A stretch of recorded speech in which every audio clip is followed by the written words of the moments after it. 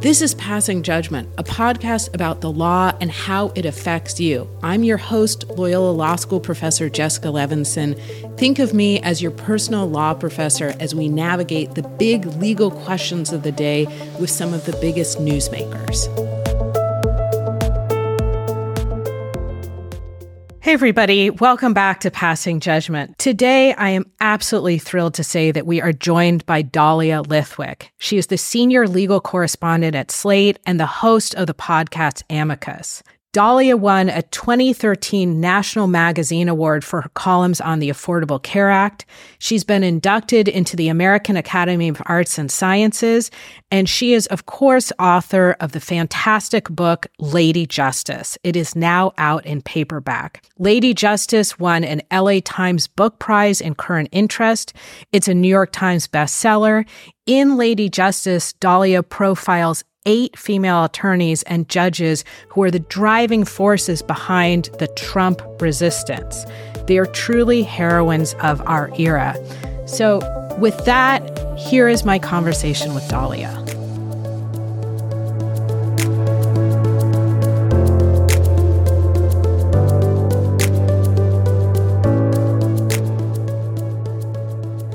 Dahlia, it's such a pleasure to be able to talk to you about the book again. I had the opportunity to interview you live about the book when it first came out in paperback, and we spoke in Los Angeles at Writer's Block.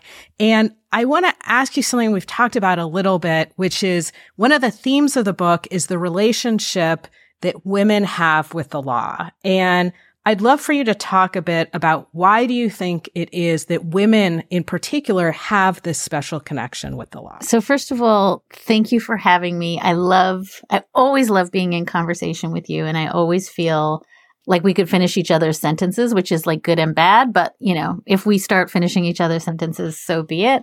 I think like when we spoke, which was a year ago, we hoped that there was a special relationship between women and the law. But, the book had a little bit sketched that out, and some of that was aspirational, right? But then the midterms happened. Then every single one of the 7 state ballot initiatives that put abortion to the vote in the states ended up supporting reproductive rights. Women organized not just those efforts, with amazing male allies, but women deeply involved themselves in gun safety. Women deeply involved themselves in climate change. And so I guess my feeling is, in a sense, the book was the hope and a little bit of proof of concept based on the Trump years. But the intervening year, when you saw women, particularly women of color, young folks, LGBTQ folks, essentially picking up what I felt was the main theme of the book, which is the law is a thing that can affect great change. And we have been asleep at the switch. And so what I feel like is not just that central thesis of the book, which is if you're any kind of vulnerable community, you never believed that the law was perfect and magic and at the end of the moral arc, because the law was always something that you had to fight for a place at the table. You had to fight to get equal rights and equal dignity. And I think a lot of communities that aren't wealthy white male landowners and for a long time slaveholders knew that the law could turn on you in a dime. And so when it did after Dobbs for women, I think they were shocked, but they mobilized. And so I guess this is a long way of answering the kind of basic upshot of your question, which is if you came to the law because of some horrific injustice, you're both surprised and not surprised, but you have the building blocks for fixing it. And I think that split screen between thinking that the law is the thing that makes us perfect and just and dignified and equal, and that the law is also the thing that can put women in jail for a miscarriage is a split screen that women live in their bones. So that's the thesis. And I think that what we have seen is a kind of natural experiment in how that plays out when women get engaged. And As you said, the law gives us equality. It can take away equality. It can take away rights. And you just mentioned something. You said we were asleep and now we're engaging. Do you think it was Dobbs? It seems to me that your book would indicate, no, it's not Dobbs. It's a lot of things. It's the Trump years. It's the recognition that we need to use the law, as you said, as a tool for change. What do you think caused the sleepiness? Did we just get comfortable that things can't roll back? I think that let's be super clear who the we is, right, Jessica? Because the sleepiness was not Leonard Leo. It was not the Federalist Society. It was not Mitch McConnell. The people who realized for decades that they could weaponize and operationalize the potential of the American legal system to thwart majority rule, to thwart states' rights, to thwart, elections themselves, that was happening. So only some of us were asleep. And unfortunately, a lot of some of us that were asleep were on the progressive side. And I think you're exactly right. I think part of it was we were misreading the data coming out of the Supreme Court for years, right? We lose on Shelby County. We lose on Citizens United. We lose on Hobby Lobby. We lose again and again and again. And we say to ourselves, oh, but we're winning because we got Obergefell, right? We're winning because we would get 1 or 2 wins a year. And so you lose on Heller and you don't blink, and you lose on environmental cases and you don't blink. And then suddenly you lose on Dobbs and you're like, wait, what? We're losing now? I mean, we've been losing since Richard Nixon took control of the court in the late 1960s and packed it with people who were in many, many ways. I mean, at the time, we look now and we're like, oh my God, that was the good old days. Those folks were practically liberal. But the dismantling of the Warren Court and the values of the Warren Court has been going on for my entire lifetime, but we missed it. Because we told ourselves either, RBG is on the court, therefore the court is fair and we're in love with her, or that, it's okay if you lose and lose and lose and lose as long as you have a hero like Anthony Kennedy as the swing justice, except he was the one who was delivering all these losses. So I think a couple things happened. One, as you say, Trump.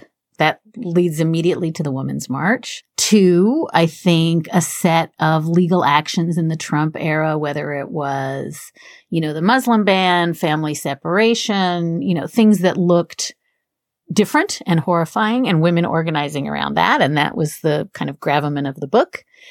And then I think it was January 6th and threats to actual democracy. And as you say, then there's Dobbs, which for many, many, many, many, many of us who thought this could never happen, even when it had already happened on the shadow docket in SB 8, the Texas vigilante case, suddenly looked around and said, this thing that we thought was this immutable fortress that we called the law and we called progress and will never go backwards, it's all just made of cotton candy. And then I think we saw what I describe in the book, and I think you and I both agree, was just millions of people saying, I guess I better put some skin in the game. And whether they did that by registering voters in the midterm, whether they did that, in Ohio by getting abortion onto the ballot, whether they did that by protesting outside the state house in Tennessee for new gun laws, I think that there is a connection in people's minds now between the way they live their lives and the courts and the Supreme Court and voting. And I don't think we connected those dots before. I think you're absolutely brilliant to point out that the baseline we use for success for the Supreme Court was so skewed and bizarre for so many decades. As long as we get, then we can ignore, as you said, Citizens United, Shelby County, and all of the ways in which the promise of Roe and Casey was just whittled away, death by 1,000 paper cuts. And I want to then talk about the book and how women have, as you said, engaged and said, we have skin in the game, and that this happened before Dobbs. And Lady Justice has won awards as a New York Times bestseller for reasons that I think will become clear to anybody who has read the book, has yet to read the book, and is about to pick it up. But I want to talk about how it's structured, the bookends, where we start with Sally Yates in the beginning, and we end with Stacey Abrams, in part because you just mentioned the importance of voting and mobilizing. And you've said the word Shelby County. I've said the word Shelby County. And I'm hoping that you can walk us through, why did you decide that they would be the bookends? Sally Yates, of course, being the former Deputy Attorney General, fired because she wouldn't enforce the first Trump travel ban. And then Stacey Abrams, the former Georgia state representative, gubernatorial candidate, and voting rights activist. So one thing I like to say, Jessica, and I probably even said it to you, is that every single person that I featured in Lady Justice is an avatar for hundreds, if not thousands of others. And these were not the 9 best lawyers or the most important lawyers or even the most interesting cases. They were people who, in one way or another, was emblematic of someone who looked around, saw a need for leadership in the law, and just jumped into the fray. Didn't workshop it, didn't, have 50 meetings about it, didn't look around for someone better to do it, just said, I guess I'm the adult now. And so it could have been any number of people, and my original table of contents for the book was 7 pages, right? Because it could still be any number of people, and that was one of the themes I really wanted to pull up. Was that every one of us is Sally Yates and Stacey Abrams. We just maybe don't know it yet. But I think the reason, and you're clever to lift it up, that we start with Sally Yates and end with Stacey Abrams in some sense is, first of all, they're both Georgia legends, right? And there's something powerful about having one who is the daughter and granddaughter and great-granddaughter of lawyers and judges, who is, white and very, very, very much the recipient of all the privileges that came with that. And, to end with Stacey Abrams, who everything, in order to get into the legal system, in order to get into law school, in order to get into situations of power was a fight. Every door was closed. And so I think that to have them in conversation in some sense as a way of mapping out, we still, even in 2022, 23, have such disparities, right, in access to the system, seemed like an important point to make. I guess the other thing, and this is where you opened, is because when I first started Lady Justice, I thought I was kind of writing a bunch of Law and Order scripts, right? I mean, just interesting, cool trials. And people love trials, and I love trials. And so, the early chapters are litigation because we all watch Law and Order and it's super exciting and we like heroes and we like, villains. And then halfway through the book, and there's this deep inflection point, it's Vanita Gupta's chapter on organizing. And this is a person who did trial after trial after trial. I could have done Vanita as an avatar for a trial attorney for what she did in Tulia, Texas. But what I wanted was to make the pivot from winning trials to winning democracy. And that has to happen through organizing and through voting.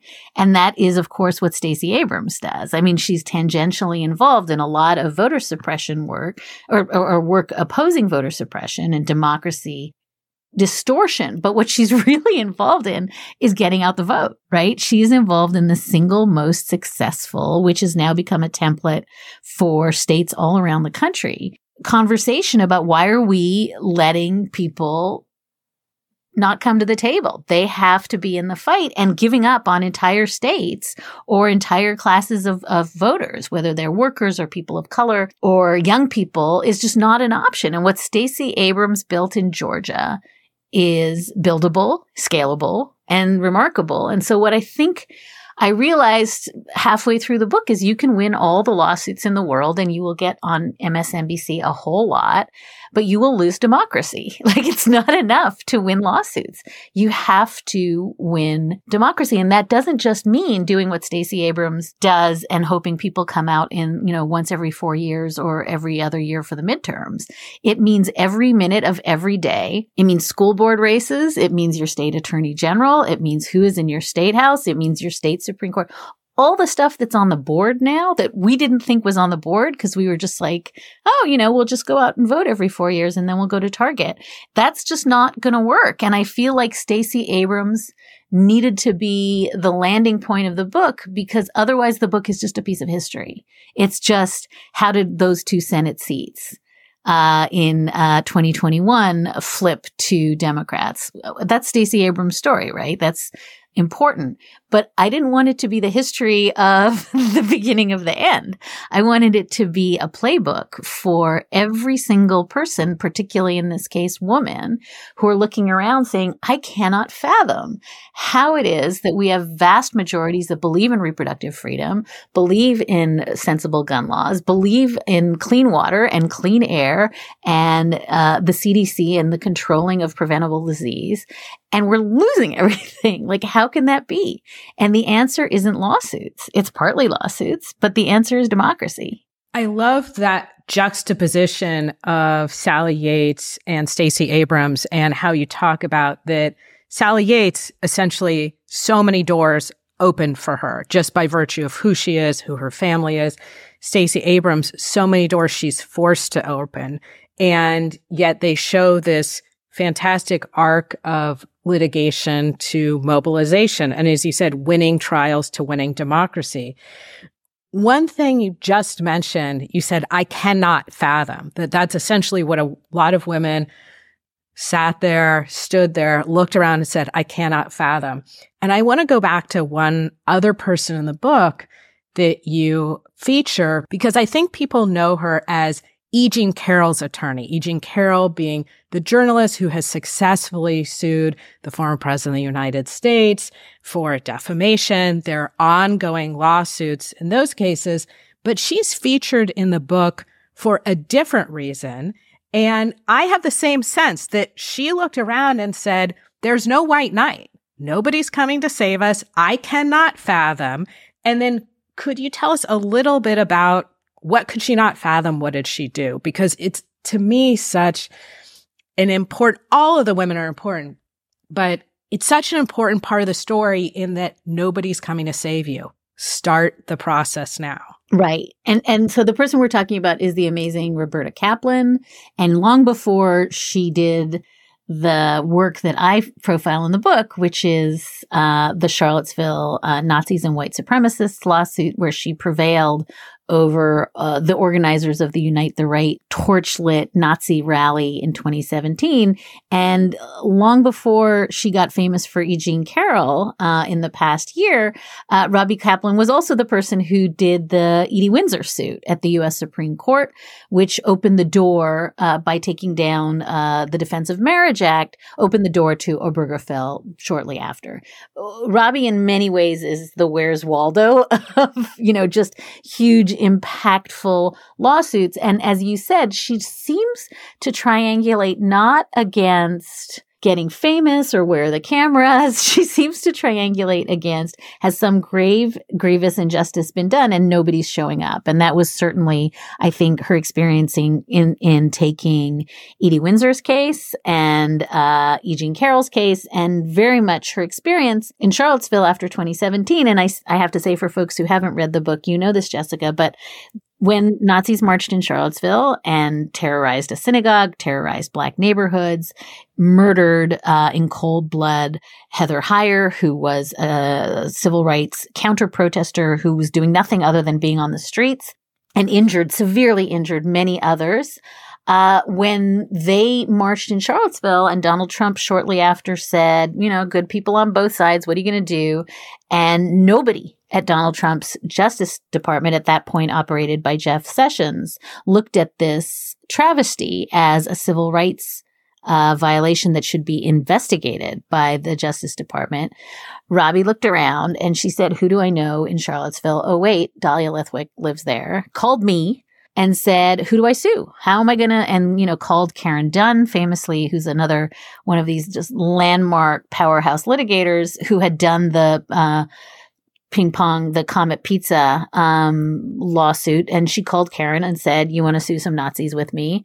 Flew down to Charlottesville within a couple of days, had amassed a bunch of potential plaintiffs, and then brought what was one of the most successful civil rights lawsuits, in which the organizers of the Unite the Right rally were brought up in a jury trial under a provision of the KKK Act, which was a piece of legislation that nobody had used much since Reconstruction, and won huge, multi-million-dollar judgment against them before a jury. And I think all of that as background to say Robbie just waited for the Justice Department to do something and they didn't.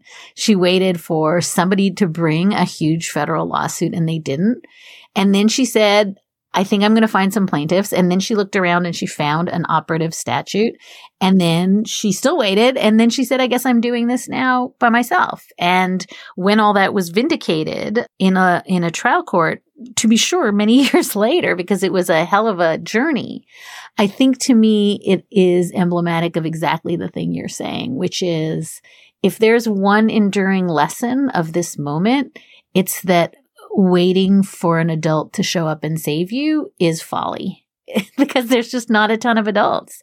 And that the adults who do show up may not be the ones who have, as I often say, mugs and earrings and tote bags named after them, but they might just be ordinary attorneys.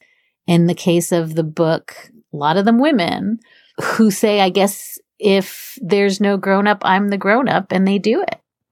I guess it's me. And you profile a lot of them. The people that we've talked about, I think people listening to the podcast will know their names. Sally Yates, Stacey Abrams, Robbie Kaplan. But I don't want to do what everybody else did, which is erase somebody else from our discussion. And I don't want to leave the discussion of Lady Justice without discussing Pauli Murray and without discussing who she is briefly and why she's erased from constitutional history and why I've heard you say she was really part of the motivating factor for you to write this book.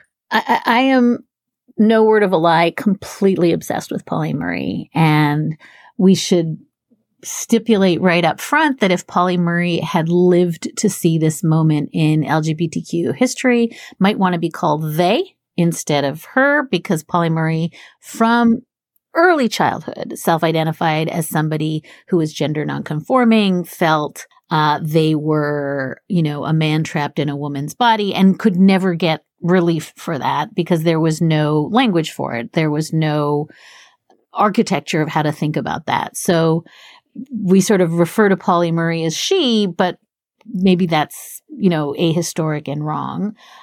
Pauli Murray, for folks who are interested, I think is the single most important constitutional hero we have all forgotten. Pauli Murray, and people should see the extraordinary documentary film by Betsy West and Julie Cohen called My Name is Pauli Murray if they're interested. But Pauli Murray essentially was desegregating lunch counters before anyone else was, refused to move to the back of the bus years before Rosa Parks.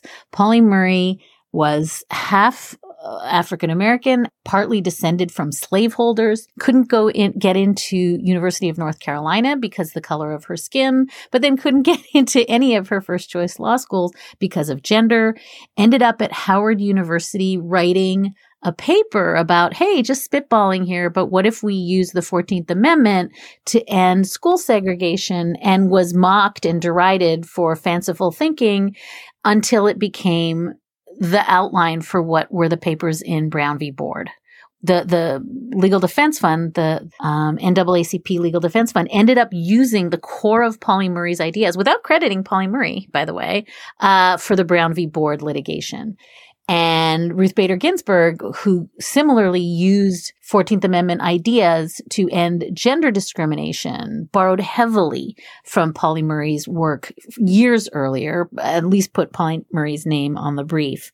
But Pauli Murray was so far ahead of constitutional history that constitutional history has, as you suggest, erased her almost completely. And the reason I'm obsessed with Pauli, and by the way, my favorite part, there's so many amazing parts of the Pauli Murray story, including, helping to found the National Organization for Women, fighting to get, all sorts of women's rights legislation passed, writing a note to Richard Nixon saying, Dear President Nixon, I hear you're looking for the first woman justice. Let me just nominate me. Just an extraordinary person who then leaves the law and is the first woman ordained in the Episcopal Church. So quite a life, like many, many, many Netflix series could be done about Pauli Murray. And I think in some sense, the reason history has forgotten Pauli Murray is not white, not black, not male, not female, not an easy story to tell, the way many, Thurgood Marshall's story and RBG stories are so clear and easy to tell. But I think more importantly, because Pauli Murray was one of those people who almost single-handedly, I think, clawed the present thinking about the 14th Amendment out of like the rock face of that, of those words, and then left everyone else to get the credit, sort of moved on to the next thing and the next thing. And I used Pauli Murray as a springboard for the book. And as you say, my obsession with this animating question, which is who does the work and who gets famous and who gets credit and who gets the mugs and the tote bags. And none of that is to belittle RBG. I too have the tote bags and the votive candles and the pillows. But I think that the idea that if we have enough hagiography around a couple of famous lawyers, we don't have to do the work ourselves is the thing that got us into this deep, deep hole in the first instance. And so I think I bring up Pauli Murray in no small part because I wrote the book just after RBG died and everybody was crushed. But it wasn't just that RBG died and suddenly replaced by Amy Coney Barrett and the future of Roe was in question. It's that this person who we gave way disproportionate imaginative power over equality and rights and the law was gone, and we all felt like there was no one left. And what I wanted to suggest, and the thesis of the book, is there's lots of people left. Everyone around you is a Pauli Murray working away, not getting credit. And the fact that we all just said, I don't have to do anything as long as RBG is around, to hold up the tent. That was our mistake. And I think that goes to larger questions about celebrity culture and how we do justice and, how we think that, Bob Mueller's going to save us and then Jack Smith is going to save us and then Adam Schiff is going to save us. Like, that's not what's going to save us. It's just not. It's never been the case that democracy is saved by like one famous guy in a white hat. And particularly, I think, for vulnerable groups and people of color and women, it's always been thousands of nameless, faceless Pauli Murrays toiling in the vineyards, probably never seeing the fruit of their own action. But that's how we make change, and we know that. So we have to just own that story as very much, in this case, a woman's story, but also own it as a story of how, for the millions of us who are feeling powerless and lost and just choosing, in some sense, to give up, Pauli Murray never once gave up. Carol Anderson in the book exhorts readers to not give up. Anita Hill in the book says, of course the law is flawed and it's unfair and it is the machinery of great violence to people of color and to women, but the alternative is chaos. So we don't give up. We just fight for it. And I think for me, I know you and I have talked about this before, the idea that the law is self-reinforcing and self-executing was always a myth. To me, that's such an important part of Lady Justice, which is don't cede your power, don't cede your responsibility. It's not just that we can, it's that we must. And I think the story that you tell is really one of we have to. And I know that we need to conclude our conversation.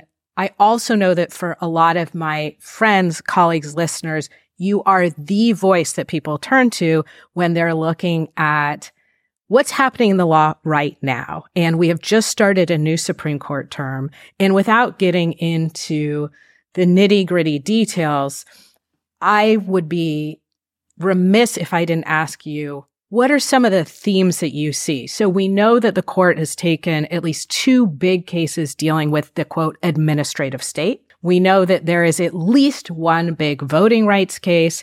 There is at least one big case dealing with the Second Amendment, gun rights. And for me, a theme of the court finally needing to tackle changes in technology and how they affect the First Amendment, by which I mean social media users, social media companies, what can public officials do and not do on social media, and what can governments say and not say to social media companies. Obviously, the court hasn't agreed to hear all of the cases that it will hear this term, but if you could pull out for us just a few things that you're thinking about as we follow the term.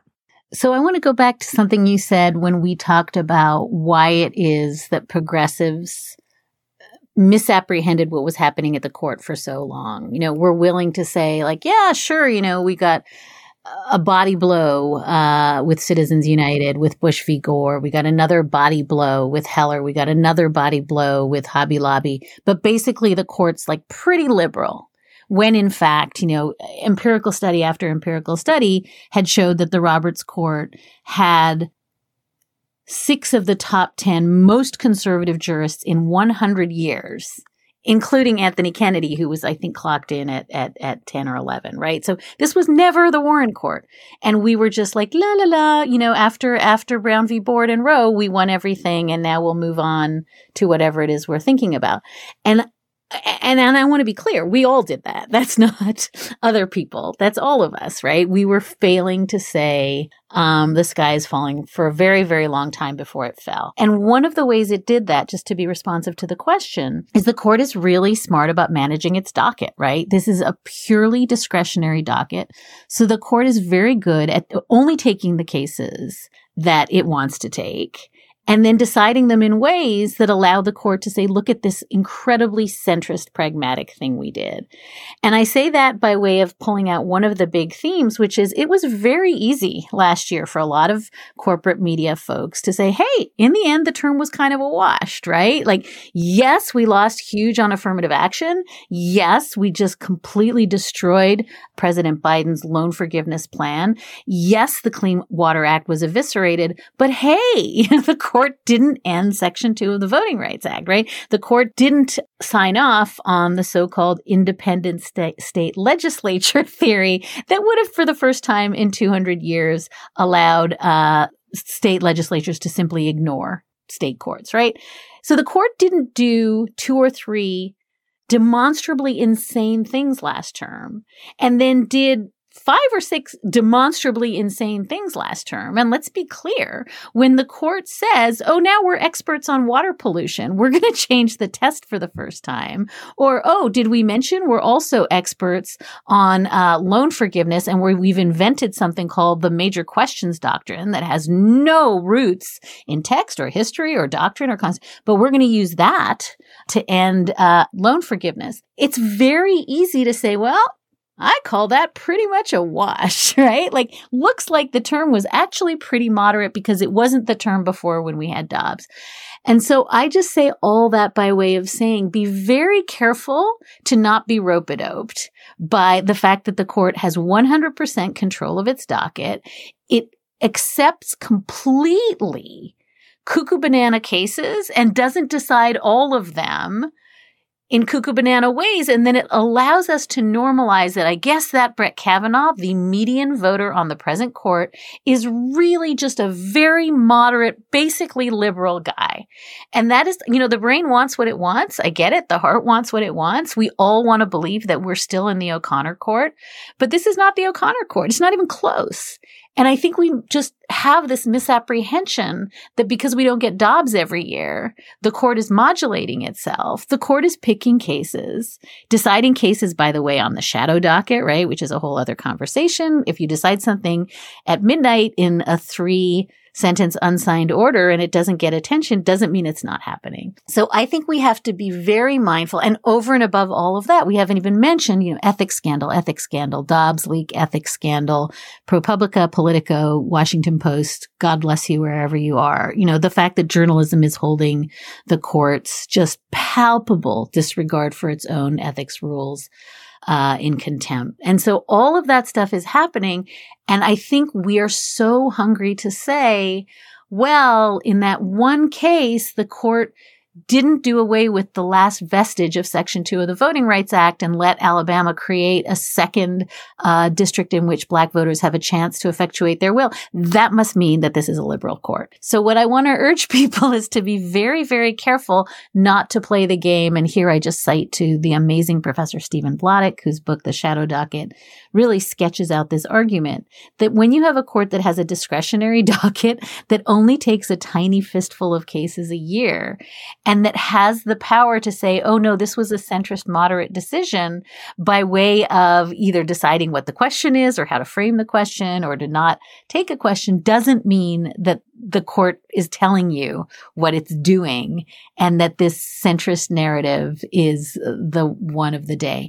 So that's the first thing, is exactly your point. A theme of the year is the court is on deck to yet again take a brickbat to what's left of the administrative state, and that's all the regulatory agencies, the ABC agencies that make sure that we have clean air and clean water and don't have predatory payday lenders, right? That's one thing, and those cases are important. We have the Rahimi case, which is, I think, going to be the single most important Second Amendment case, really calling into question whether a gentleman who is subject to a domestic violence protective order, who then uses a gun in multiple crimes and loses his gun under a federal statute, and is under the sort of theory of the case, the Fifth Circuit Court of Appeals says, oh, but there were no such thing as domestic violence protective orders at the founding or the framing of this 14th Amendment, so that law falls. Hugely consequential in applying the test from the Bruin case going forward.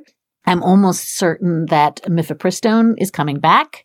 That's the abortion medication case that, again, you're going to hear the word Fifth Circuit a lot this term, because we have a federal appeals court that is jamming the Supreme Court from below with just extraordinary decisions, sweeping over applications of precedent in the hopes that they can pick off 5 to get it.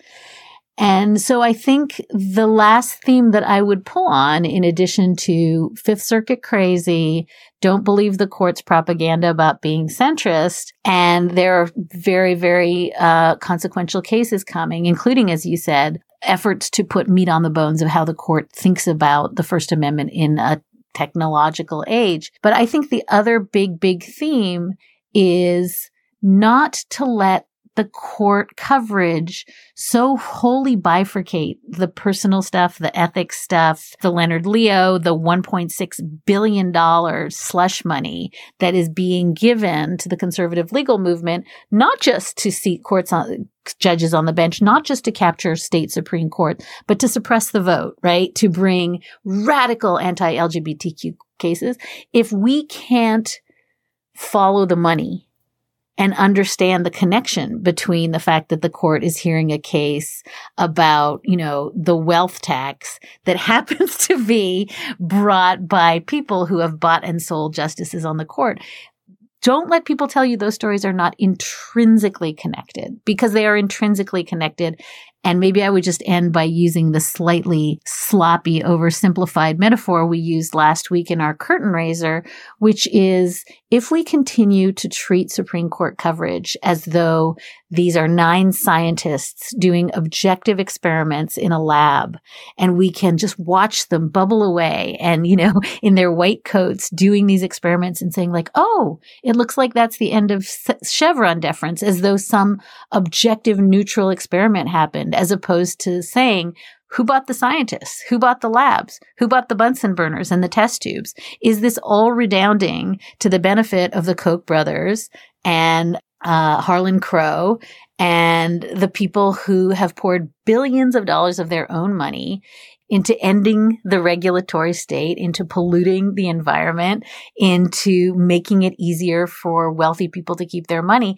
Those two stories are connected, and to continue to treat them as though there's one beat, which is SCOTUS scandal beat, and like, what now? Glacier martinis? What?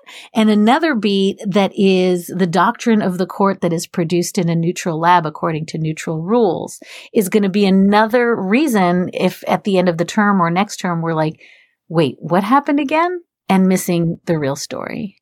The idea of these decisions coming out of a lab where scientists just perform experiments, I think, is so dangerous. And my students are sick of me giving them this answer, but they always say, but what's the law? What's the law? And I say, whatever 5 people say it is. It's not coming down from a mountain. It's whatever 5 people selected by a president and or presidents say it is. And by the same token, while that is scary, I think some of the message of Lady Justice would be that's empowering because we have power over it. It's not etched in stone. We can do something about it. I've kept you very long, Dahlia Lithwick, senior writer from Slate, host of Amicus, and author, of course, of Lady Justice that's now out in paperback. I could talk to you for hours and hours, but that would mean that you couldn't do the other important work that you do. Thank you so much for being on Passing Judgment. Thank you for all this information. There's a reason that I have the hardcover, the paperback, and the audio version of Lady Justice. I really want to recommend that everybody listen and read it. And thank you for your time. Thank you so much. And I think I just want to say one sucky-uppy thing, if I might, which is, one of the reasons I wrote the book the way I wrote it is that I wanted every first-year law student or college junior or high school junior to fall in love with one of those characters and see themselves in one of them. And I love the fact that there are so many amazing, powerful, outspoken, truth to power women like you, on television, in print, podcasting. Like, the world has really changed in terms of who young women see. And so I want to actually thank you for being like one of the many, many, many, many Polly Murrays in the world that young women, including your students, are lucky enough to say, I may not see myself in Becca Heller. I will never be a Sally Yates, but I sure as hell could be a Jessica Levinson. Like, that is the path down which so many men have trod throughout life. Do I want to be an Adams or a Jefferson? Do I want to be a Lincoln or a Washington? And I just think, like, until you see it, it's hard to imagine it. And so really, really, like, I put you in the bucket of many, many, many women who are making it possible for the women who come up behind to say, I could do this too. So thank you for your work, Jessica.